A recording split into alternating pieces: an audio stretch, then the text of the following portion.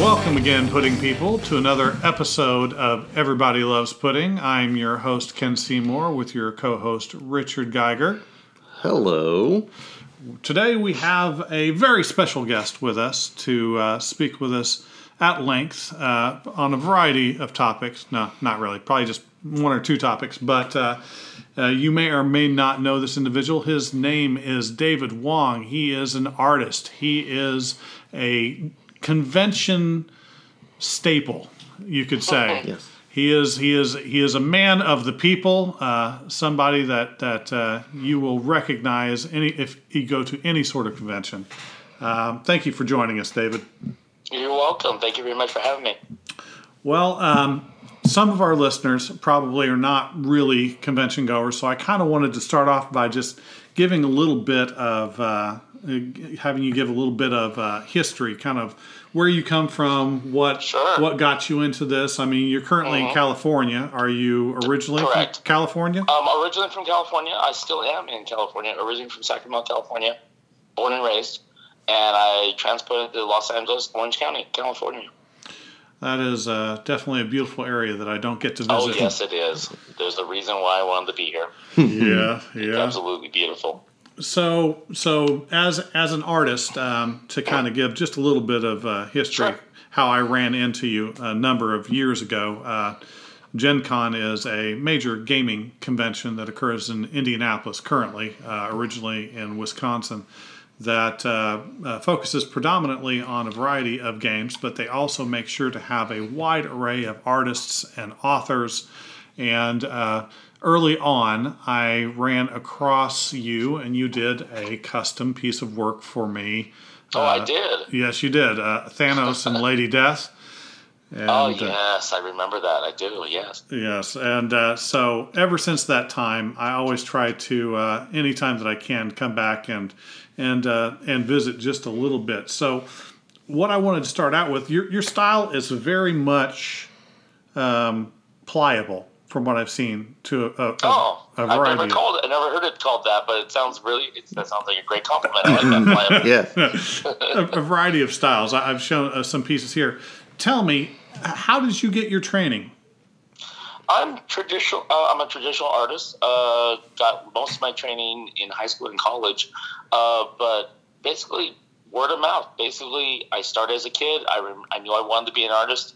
I remember being 5 years old, drew my first straight line, had to show my grandmother, my father, everybody, and then the bug stuck till high school, and then I found out that drawing meant money, a little popularity, and actually meeting girls. So I was like, okay, let's just keep doing this, and I just stuck. It just never went away, and just never did. That is always a good motivator. At least I found it to be. Money and girls. I mean, what more motivation do you need, right? Oh, yes. Especially when you're a young kid and going, oh, this girl will give me a phone number if I draw her. Okay, sure, I'll just do that. And then I realized there were conventions. And as I was doing conventions, the money started coming. Okay. It was better than working a 9-to-5 job. It just was better. It was just more fun. A lot more fun. Yeah, you got into the conventions early then, so you didn't start in as a graphic artist for somebody first or do something? No, I was doing the tattoo designs and logo designs back in college, and I did my first convention, I think I was 23, and it was a total bust. I mean, there was 6 dealers, 2 artists, sat there for 6 hours, made no money, and had the greatest fun time for 6 hours. And I thought, I'll just do this again. And then the money started coming. So you do these conventions. Which conventions did you start at? Did you still go to them? I started with mostly gaming shows like DungeonCon.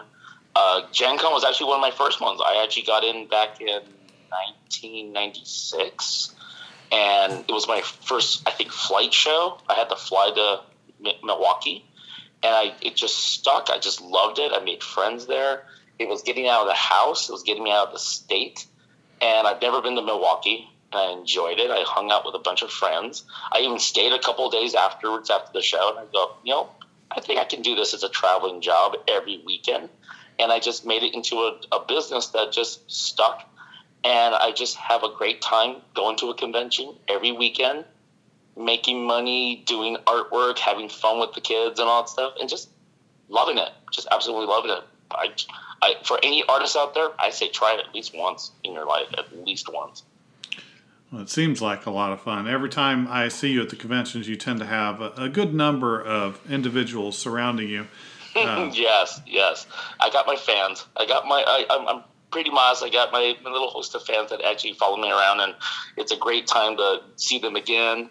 And they're always looking for the newest piece I've done, and they're always asking for the most uniquest projects. I go, God, you just can't. I'm never bored. That's the great thing about being in this field. I'm never bored. So, in our research and trying to piece together anything that we could and looking at, it appears that maybe you've also done some comic book work at some point. I have worked briefly for Bloodfire Comics. I did a small stint with Marvel, nothing big. Let's see, I worked with Tim Vigil for a while from Faust Comics. He was my first boss. Didn't last very long. That was back, 1994, 95. Yeah, but basically, I'm more of a gaming artist. I did a lot of games for people. Gen Con was one of the sources. I basically drew interior art for a lot of people and did some covers. But other than that, I'm here and there published, but not too much. Not too much lately, because the cons take up most of my life. Oh, I can imagine that I could do that. I saw a couple titles that I tend to read a lot of comic books, and I did not recognize these titles. I still do. Like a little kid, I still do. Yeah, so, it's a Kindergoth. Huh. Not sure what that is. Yeah, that was a very interesting book. Oh, my God. Basically, I think what it was about, I did it like 11 years ago. Oh, it's blanking on me right now. It's a well-received book by Bloodfire Comics, and they let me do 11-page stint, and it got well-received. It was printed. I was very happy about that. The boss was very happy about it, and that's a little feather in my cap. Well, that's always kind of neat. Did that allow you to kind of I'm always curious, especially with artists, because a lot of times artists not exactly run in packs, but they often, just by the nature, hang in the same circles. Yeah, we do. I most of the shows I do, I hang out with about maybe 5 or 6 artists on a regular basis. We even room together, hang out, have dinner together, and I know a lot of Marvel and DC artists personally. I may not hang out with them and go to brunch with them, but I do see them at shows on a regular basis, and it's great to see your idols that you've been following for like 25 years. George Perez, Alan Davis, a lot of the new kids that are doing DC and Marvel that have been in the industry for like 5 or 6 years. I've been following your Spider-Man series. I love it, absolutely. It's just great to meet the talent out there, and really motivates you too.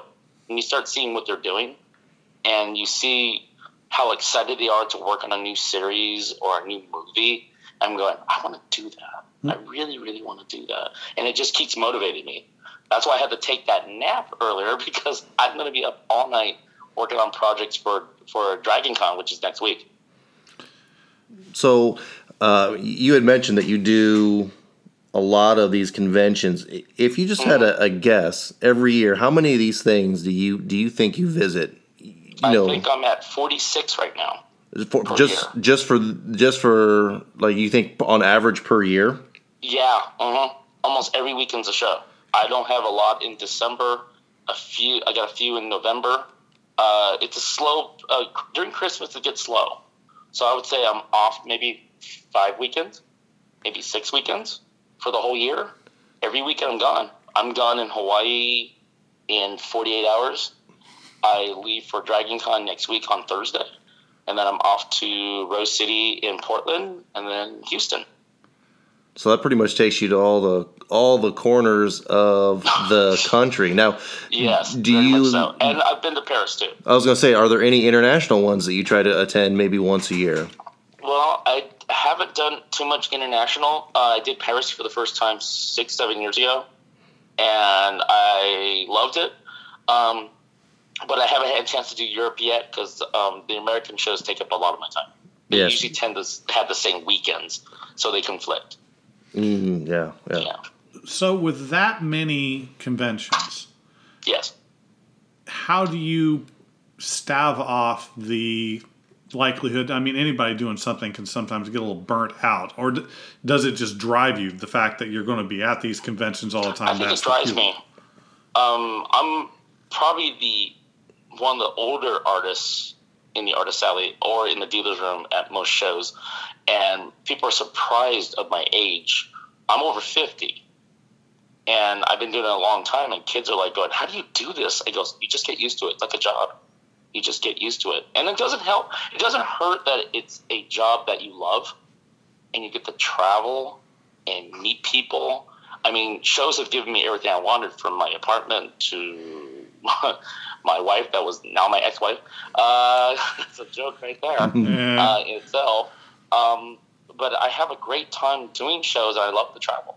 I love it, and this gives me a good excuse to travel abroad and see everything I wanted to do. So, if you've not ever been to a gaming convention, or any convention for that matter, and you've not been on a convention floor, I'm just going to give kind of a descriptive visual of what you can expect if you're going to see David set up. So. It's like a circus. It is. So on any sort of a main floor, you would expect, I've got a table or two. Generally, I see you in a corner whenever possible, so that you can get the entire angle of the floor. And yes. For what, about 10 feet up? 10 feet across, 12 feet across. My display is about 12 to 15 feet tall. And I'm like a little trained monkey running back and forth behind my table, talking about 40 examples, people. 40 examples hanging, several books on the actual tables themselves, flip through catalogs, everything like that, and you do commissioned artwork as well. Yes. If you're doing 46 cons a year, how do you find time to do commissioned artwork, or is it a smaller piece? You tell me. Believe me, I started doing over 40 shows maybe less than 10 years ago. I was doing like close to 20, maybe 25, and then the shows got better, and you keep adding more shows, and then you realize, wow, I'm gone every weekend. And to make it work, I mean, to find time to work, I mean, the time I find to sleep, I sleep on planes. That's my energy before a show. I have to sleep on a plane. And then when I get back, I sleep, and then I still work every day. Even when I land, even jet lagged, I have a project due. So between working for various companies and doing private projects and doing conventions, you tell me how to do a schedule. Believe me, I'll listen to you. Believe me, it's a work in progress constantly. Yeah. I mean, it's currently 11 o'clock at night. I got about 6 hours of drawing time before I have to hit the hay. And then I have to get up and pick up printing and do some more work.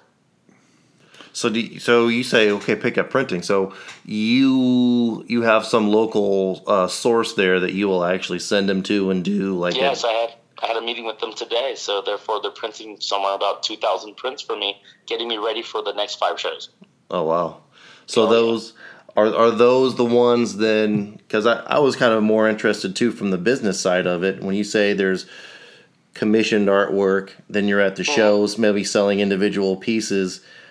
I do that too. Yeah, I usually carry a portfolio or two full of original sketches and finished pieces, and whatever grabs their attention, a customer will buy an original from me.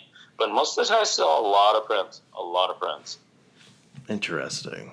And yes, it is. Is that something that is like because I don't know the media per se. When you create these, are a lot of your creations done by hand, or are you transitioning a lot or at all to doing it digitally and then like drawing it digitally? Are you simply still drawing everything the old-fashioned way? I'm doing everything by hand traditionally, old school, pencil, paper, marker, acrylic, oils, whatever it is. I'm learning digital. It's a slow process for me. I'm kind of an old dog.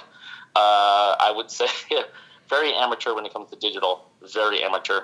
So it's not my forte, so therefore I stick with traditional. But I'm learning digital right now.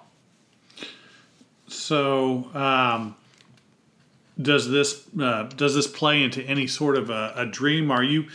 Some people are always trying to expand into a new area. I'm trying to grow and do something new. You seem pretty happy with the convention the convention lifestyle. Is that the way to put it? Very much. We're pretty much convention gypsies. We travel constantly, go to shows, pretty much act like a celebrity for the next 3-4 days, and then we go home and be a regular person, and then we start the whole process all over again 3-4 days later. So, as a temporary celebrity, a very temporary, yes, very temporary. Does operating out of California, where you're at, kind of give you an advantage? I mean, I think it does. Been in California all my life, and I've noticed that I know the market. I see my conventions, which ones are good, which ones are bad, which ones have been around for longer, who have the best attendance or the best reputation. And California has some of the oldest, largest, most successful shows in the entire state. California is a very rich state. So there's a lot of, leisure money. A lot of people have disposable income to go to cons like San Diego Comic-Con, Anime Expo, WonderCon in Anaheim, where I live in close to Disneyland.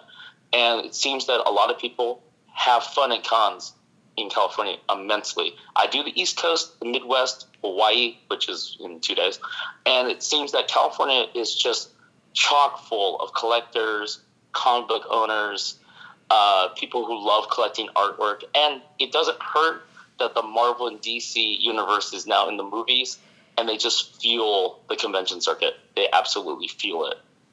You've seen a movie, you want to go to a con. If you go to a con, you want to watch a movie. It goes hand in hand. It just does, in my eyes. Yeah, that's kind of a discussion that we've had on some of our casts earlier. And you've already kind of answered the question. Has those being, especially in the last 10 years, that movie presence? Do you think that's generated more, not only more visitors, maybe even more conventions, but from straight to the bottom line, more revenue, more income for you? Absolutely agree.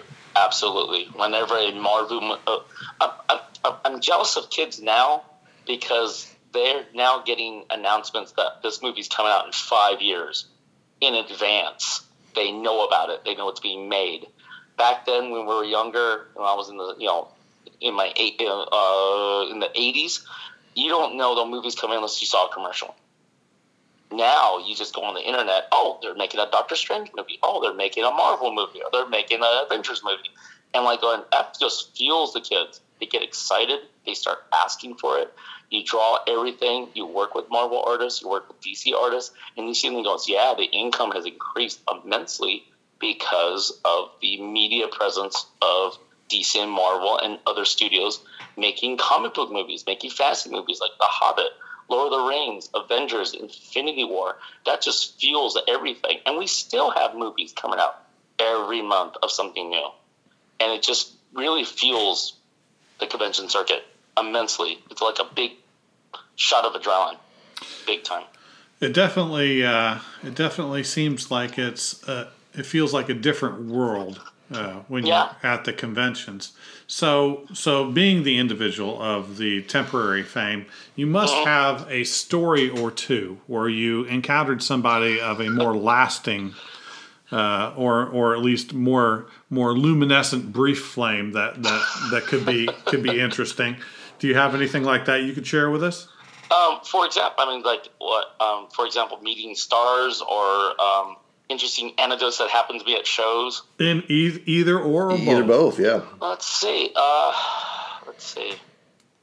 Off the top of my head, oh my God, I'm being interviewed. I'm blanking right now.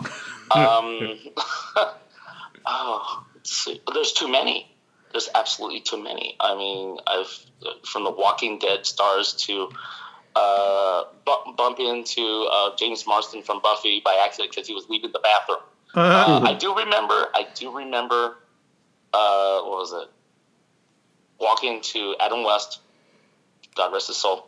I ran into him in New York, maybe about 8 years ago, before New York Comic Con came along. I was at a show, and it's not bad. It's on the pier in New York City, and I'm having a good time. I'm going to the restroom. I'm coming out of the restroom. I bump into Adam West. I go, oh my God, it's a great Batman actor, Adam West. He puts his hand up to shake my hand. I'm about to shake his hand, but he fist bumps me. I shake his fist. I'm like, oh my God. Can't believe I just did that. That's my 15 seconds of fame with Adam West. There you go. That is excellent. That's perfect. Yeah. That is definitely good. Now, there's in the convention inside of things, there are a lot of excellent things that go along with it, but there are also some downsides too. I mean, it is draining. In any business, in any life, there's always a downside. There's definitely some draining experiences. There's also some drama sometimes, and I don't know if you want to touch on this or not. We can touch on that. Touch on anything. There's nothing taboo with me. But at one point for Gen Con in specific, for a long time you were in the Artists Alley. Yes. And you are no longer so. Mm-hmm. I heard there was an incident or something happened. Is it interesting enough to touch on or not worth it? I can briefly touch on it. It's nothing serious. It doesn't hurt me in any way. I think there was a misunderstanding between me and the Artist Alley coordinator, and I was no longer welcome there. I have no hard feelings about it since it's been 5-6 years. I was ready to move to the dealer's room anyway. So the transition of being in the Artist Alley for 17, 18 years and then no longer allowed to apply, I moved up to the dealer's room, better situation, better money, better everything. And my fans found me even faster. Oh, yeah. So I'm like going, okay. So it worked out. No specifics, but there's no hard feelings. There's none. It's just business. Yeah. Strictly business. Well, it's kind of funny for anybody that goes to Gen Con for an extended period of time, or any convention really. You often have a plan of attack when you're going to the main convention floor. I have a plan A through Z. I am totally prepared for shows. Sometimes I'm not. Sometimes I'm not in my game. But most of the time, like right now, I'm getting ready for Dragon Con, which is one of my best shows. And I'm probably doing 150 sketches. And then I'm finishing up 4 exclusive prints, which I started last week. And I have to do this all before I leave for Hawaii or do it during Hawaii. Either way, I have to get stuff done. There's always the game of attack. There's always is. Oh, my but word. Sometimes, like any business, you kind of like not overstep your bounds, but basically you bit off too much and you sacrifice sleep. You sacrifice a lot of things. Believe me, there was a lot of sacrifice to get to this point. A lot of sacrifice, according to my family and my friends and my ex-wife. There was a lot of sacrifice. If you're gone 46 weekends out of 52, that's going to take a toll. It's going to eat into you for sure. It will definitely eat into your lifestyle. It will definitely eat into your personal, your romantic lifestyle. It will eat into everything. Anyone who's going to be attached to somebody like that, you definitely not going to see them very much. You miss a lot of birthdays. You miss a lot of anniversaries. You miss a lot. So is this, if you had a goal, if you had a timetable, if you had a time frame, like this is in your lifetime, your busiest stretch, right, where you're just bombing away at all these, is there a thing like we're like, well, I hit this age, I'm going to tone it down. I'm going to do 20 instead of 40. No. I didn't expect to be doing this long.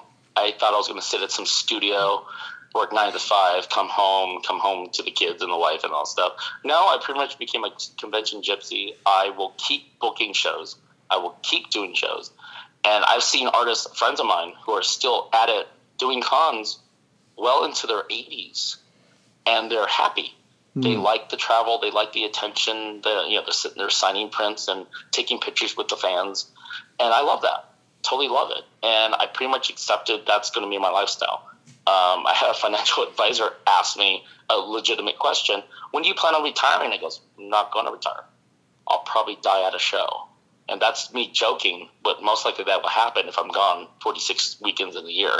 I'll be gone somewhere, being an 83-year-old Asian sitting there drawing for little kids and just enjoying every minute of it. Absolutely. I'll probably have a stroke on the way to a show. Probably. Well, that just means that you're going to be happy in the process. Exactly. Exactly. That is my that is my viewpoint in life. I like doing cons. Why should I stop doing cons if it gives me everything I want and I still have the energy to do it? If I still have the creativity and my vision still holding out and I still have a pencil in my hand, I think you should never stop. Well, I don't see retirement in my life. I really don't. We're going to have to compare this because we're going to do some comparison notes. Hopefully, here in the next few weeks, we'll be talking to Larry Elmore. Oh, yes. Larry. I love Larry. He's one of my first artists I ever got to meet, and I was awestruck when I first met him. I've known him over 20 years. Yeah. Love him. Yeah. Met him at Gen Con. We'll see if he echoes your sentiments. I'm sure he will. He always seems like he's the one having a that good actually time. comes to mind when I actually think about doing this for a lifestyle, because I see him, I believe he's in his 70s, Yeah. and he's still going strong. Still going strong. I still see him at Dragon Con. I still see him at Gen Con, and we still compare notes. And yeah, it does wear on you after a while, like any job, but the good stuff outweighs the bad stuff. Totally. Yeah, hopefully we'll get to talk to him a little after Dragon Con. But I hope so, because he's a hoot. He's an absolute hoot. I love drinking with him. Well, no, here's that, and that brings up kind of an interesting question. We talked about your circles that you hang out with and the people that you know, but that also kind of leads to who influences your stylistic choices. When I started out, I wanted to work for Marvel, which I never got to until about 3 years ago. I was a big John Byrne fan during the X-Men series during the 80s.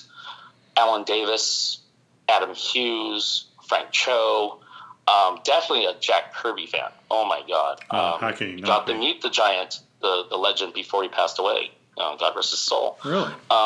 That's one of my feathers in my cap right there, knowing I got to meet the legend, the king, before anybody else. They go, "You met Jack Kirby?" He goes, "Yeah, I only met him for 5 minutes, but it was like 5 minutes of absolute heaven," especially for an inspiring artist to meet a legend like that. It's fantastic. It takes your breath away. It really does. Just thinking about it inspiring me right now to jump on the table right now and start drawing.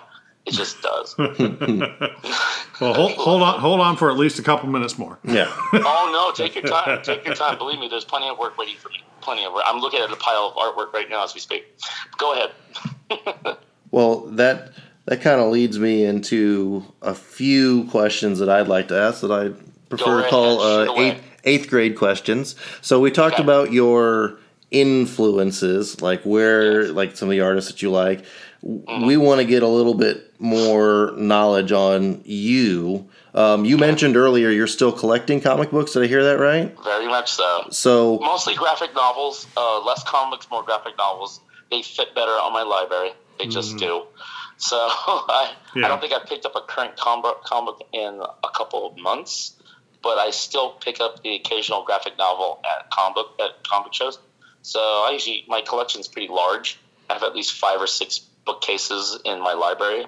I probably have well over $150,000 in just books of art books, graphic novels, technical manuals, and it's just my collection. I just look at it and I'm in awe. Living in LA, I have maintenance people come into my apartment once in a while, and they just go, "Oh my God, look at this library! Oh my God, look at this collection! I'm doing a Godzilla collection in my library, on top of my library, and it's pretty much a shrine. I'm a big Godzilla fan, and I keep bringing home toys." And I gotta stop doing that, okay? Overwhelmed. I have toys everywhere in my office, in my living room. I'm pretty much a gigantic kid. That's all I am. A kid with money, which is a scary, scary combination. Yeah. So these graphic novels that you're collecting. Let's go with kind of a two-parter. So. Sure. What are the ones that you are collecting now? What were the ones that you started collecting, like the main group that you started collecting long ago when you first started collecting? Well, when I first started collecting, I was pretty much collecting Marvel figures and McFarlane toys. Kind of grew out of that for a while, but I'm kind of back into it. Did collect a few Funkos. I don't do that anymore because that just eats up money right there. Mm-hmm. But I'm big into Godzilla, into the vinyls, into the high-end Japanese toys because the articulation, the design work, it just looks fantastic. And now I'm getting into the statues, and that's a whole big money maker right there. Yeah. So I can only bring home one or two pieces once in a while, because you find out that I can't be a major collector anymore because it takes up your house, it takes up your entire apartment. And I even sold off some of my collection just to make room for the new stuff. So, yes, I'm being a big kid. I just have a very big collection. This means you need a bigger house. It just expands everywhere. It just does. It takes over your life. That's just how it is. You buy comic books, you buy toys. Kind of go hands in hand.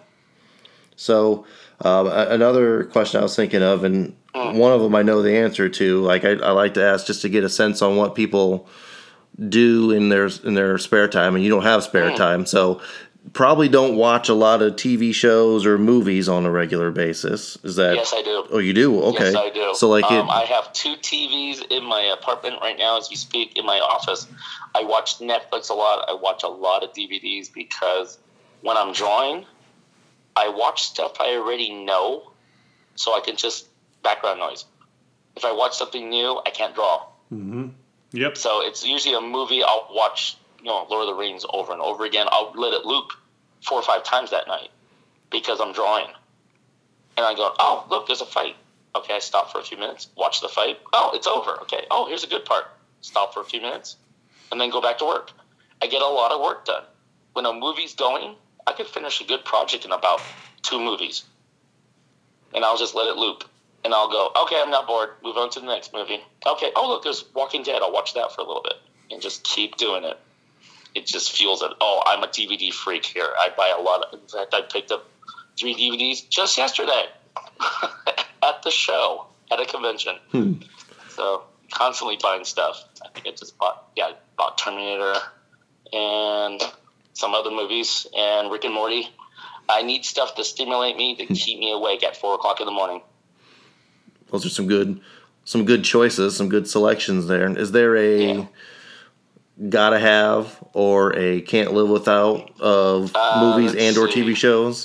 Movie wise, it was Walking Dead, but I've seen it so many times I've gotten a little tired of it. So basically anime, I just got into Last Airbender. I'm one of those old kids that never got to watch it on TV. So I bought the box set. Legend of Korra. Now I'm watching Cowboy Bebop right now. And this is all old stuff. It's been around for like 10, 15 years. Yeah. I'm just getting into it. Cowboy Bebop is classic. I love it. I think I'm on disc 3 right now. So I watch it during dinner when I don't have to draw. And then when I'm in my office, I'm putting on an old movie. I think I've been watching Wreck-It Ralph for like the last 4 days. It's just funny, easy to do. I can hear everything. I can follow it and still draw and still get something done without being distracted. So I'm going to have to give you one suggestion on this one. Favorite of mine in the anime, especially I love meta. So if you get a chance, there's a series called Genshiken. And an anime about kids that like anime. Oh. Interesting. What's it called again? Genshiken. Genshiken. Okay, I'll give it a try. Good stuff. I'll look into it. Is it on Netflix? Last time I checked, no. There's a lot of the best stuff just unfortunately isn't there. But Crunchyroll is a wonderful tool. It has nearly anything that you could possibly want to watch on it. Yeah, that's another thing. Crunchyroll has their own show. It's in Santa Clara, California. It's actually this weekend. But I can't be there because I'm in Hawaii that weekend doing a different show. So that's rough. Yeah, that's another thing about the market. We're seeing a lot of companies starting their own conventions. I have to wonder how much you will be able to do that before there is a bit of an overtaxing of the system. It will always be overtaxed. I've noticed seeing certain shows that are now overstep their bounds, and I was like, it got out of control. It's like the gorilla in the room. It's too big. It's overwhelming. San Diego Comic-Con alone has a logistics problem, and that's a great show. Don't get me wrong. I love that show. I've done it for the last 31 years, and it's too big. It's too loud. It's just too expensive. It's one of those shows that everyone wants to go to, but unfortunately not everyone can go because they just don't have the luck to get the tickets. They just don't. And, it's a great show. Don't get me wrong. It's given me years and years of fun. But it's tiring. It's a very long 5-day show. Well, it's brutal. It's brutal too. Yeah. There could be an interesting question right there. You've been going to that convention for 31 years. I have yet to be lucky enough to go to that particular convention. Let's see if I can get you in. But I'll see what I can do. Well, yeah, I'm always up for that. Let's do it. Yeah. But so it's not the same convention that it was a long time ago. When did that major shift happen where it kind of graduated away from being more of a comic book show to being more of a media show? I think what happened was somewhere in the early 2000s, right after 9/11, when the Marvel movies started getting better and bigger, and they started I think Spider-Man took off around 2003. That sounds right. And it was like a $1 billion movie. I mean, it's like they were talking about how Spider-Man's the big thing. It's the #1 movie of all time. That kind of stuff of that year. And the studios stood up and took notice. And they were realizing, we have to promote this. Why not go to a convention and buy up a lot of space? Shows have now become pop culture centers instead of comic book shows. Yeah. They now have studios taking up dealers' tables. Artist alleys are getting smaller and smaller because artists can't afford to get the tables because they're too expensive. They would rather sell the space to dealers who can afford $2,000-$3,000 compared to an artist who will only drop a couple $100. It's just not worth it. It's also a business thing to sell. They'll sell Sideshow a bunch of tables, a booth, DC, Marvel. I remember seeing some studios like Sony having their own booths at Comic-Con, and they just basically eat up a lot of space. So the luck of the draw. That's all it is. I'm surprised I'm still survived actually coming in, but I've seen over the years the price is going up. Every year it goes up to a point that, is it worth it? Yeah. And most of the time 90% of the time you say, it's worth it. I need to go. It's the industry. I have to be there. But some people have gotten down, we're down on sales and the table prices are going up. Is it worth it? Maybe we should skip a year. A lot of shows are like that. People are finding out that there's too many shows sometimes. On average, I was talking to an industry guy. He told me there was like 900 shows annually each year. That's a lot of conventions. That's nuts. Now, is that Europe, like Japan, China, America especially. America is probably the #1 market. I only do 46 shows, but when there's 900 shows that I haven't even touched on, I went, wow, there's one in Belgium. There's 2 in Paris. There's 1 in Lucca, Italy. There's a ton in Japan, which I've never touched. There's 6, I think, in Australia. So there's a show everywhere. No matter what weekend it is, no matter where you are in the country, there's a show going on. That's insane. And when you say 900, you're talking about just game-related? Gaming, comic book, fantasy, literature, you name it, there's 900 conventions going on at one time each year, annually. These are shows that have been going on year after year after year, and you realize, people are shocked when they go to Comic-Con for the first time. They go, how come I've never gone to this show before? Because it's been around for over 50 years. Since 1968, when it was a small room in a hotel in downtown San Diego, artists had folding tables, card tables, working on there. I had a friend who teaches comic books in San Francisco, and he's an actual professor, and he teaches comic books, the history of comic books. He was at one San Diego in 1971. He got to see Jack Kirby and Frank Frazetta sitting there drawing. Wow. This is way before anyone got into this collecting thing. When you see greats like that just sitting at a card table doing free sketches, man, that would be that's fantastic. incredible. I wish I was there. I wish I was a fly on the wall to see that. I was too young. I was only 5.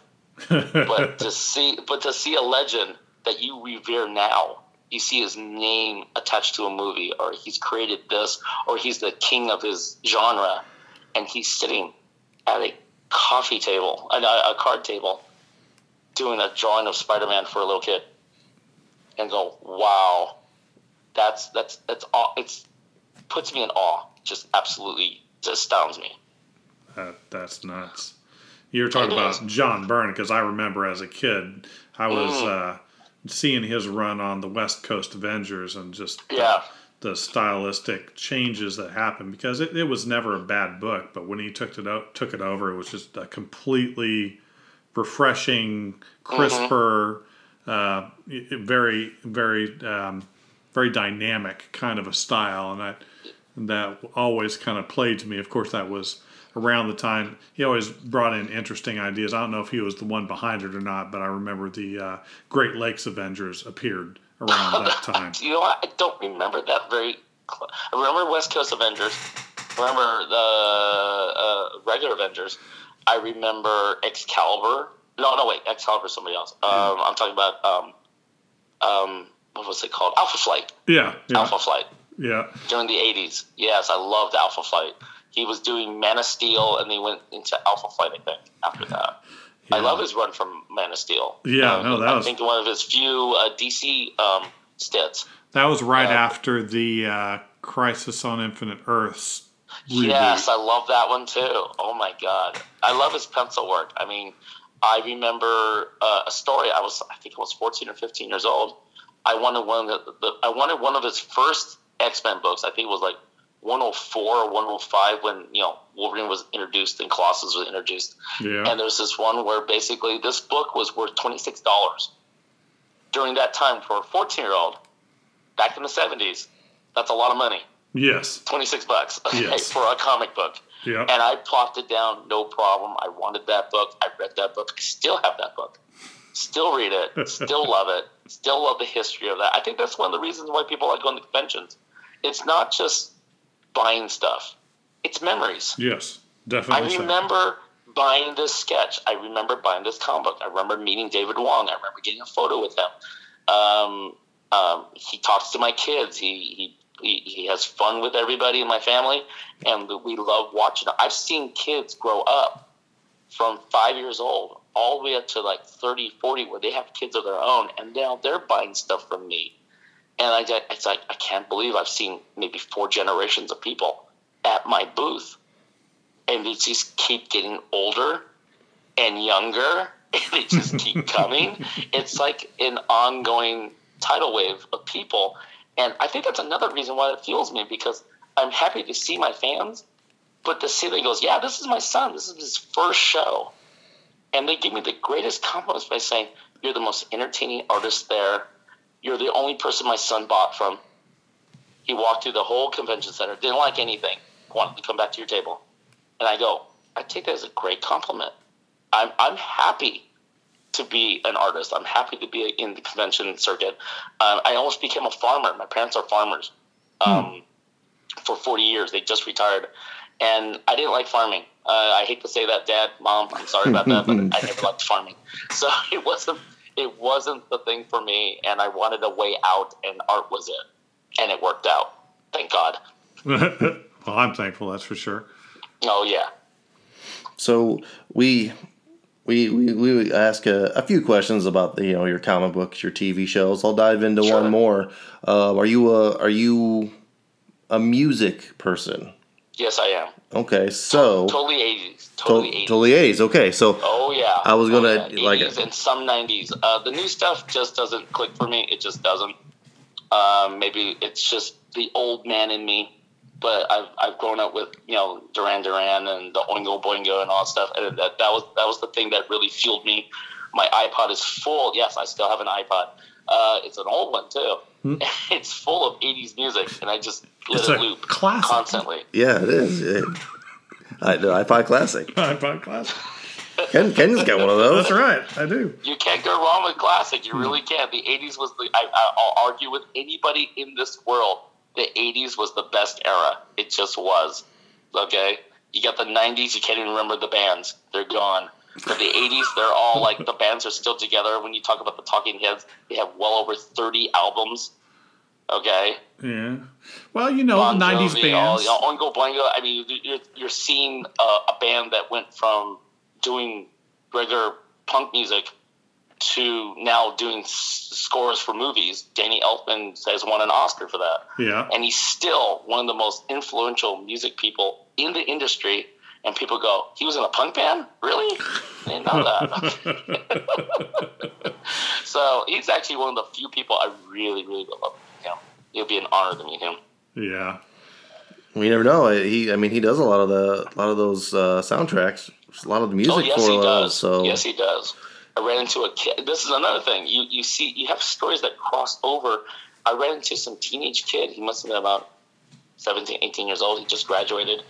And he just told me that Danny Elfman sent my yearbook. I was at graduation. This is like 2 weeks before a con. He's talking to me saying, I went to my graduation. I got my cap and gown and everything. And I bumped into Danny Elfman. Danny Elfman's daughter was graduating in his class. Wow. So he's like, oh my God, it's Danny Elfman. And he signed his yearbook. He goes, I can't believe this. He goes, I barely know his daughter. I've met her a couple times. But to meet Danny Elfman at a high school graduation, I don't know if that's true or not, but I believe it. I totally believe it. And I would even wonder what high school kid would actually know who Danny Elfman is at this point. A lot of kids do because of the Tim Burton movies and all his soundtrack stuff. And he's got tons of music out past Oingo Boingo. I think he has 10 albums. And now he's on his 36th movie or more than that. I can't remember, but he's just a big influence on me for the longest time. He is all over the place. Oh, I love his work. Absolutely love it. All right. Well, since this is so late for you, and I know you've got a lot of work ahead of you. I'm not even worried about it. Well, also because while it's probably, 11:30 where you are now? Yes, it is. It's 11:31. 2:30 on our side. Oh, yeah. You guys need to get some sleep. Well, we don't mind. We got a little work ahead of us still, but... I actually didn't know that. I'm so sorry. We should have did this a lot earlier. My apologies, gentlemen. That is quite fine. We will take any opportunity we can to speak with interesting people. Absolutely. But it's nice to be thought of that as an interesting person, well enough to stay up past 2:30 in the morning. Absolutely. So hopefully you will join us again at some point. I know I'm going to run into you again, and we'll definitely continue our conversation and deep maybe dive a little deeper into it. But I want to thank you so much for coming on the show with us. It's an honor. Thank you very much, gentlemen. Thank you. Is there any type of so this podcast won't be up for maybe a week or so. Yeah. Maybe next week. Is there anything like a webpage, Facebook page, or any type of thing you want to give a shout out to right before we... On Facebook.com/Art of David Wong. Like I said, I don't have a lot of social media output right there. So therefore, you can reach me anytime out of Orange County, California. You'll see me at the nearest show. You can't miss me. Yeah. I'm the loud Asian artist that's screaming and having fun with the kids. Well, this should hopefully air before Dragon Con. Yeah. Oh, yeah. Definitely. Yeah. Definitely. So. Send me the information and I'll have it logged. All right. Yeah. Well, thank you again, and hopefully we'll talk to you again soon. I look forward to it. Thank you very much. Thank you.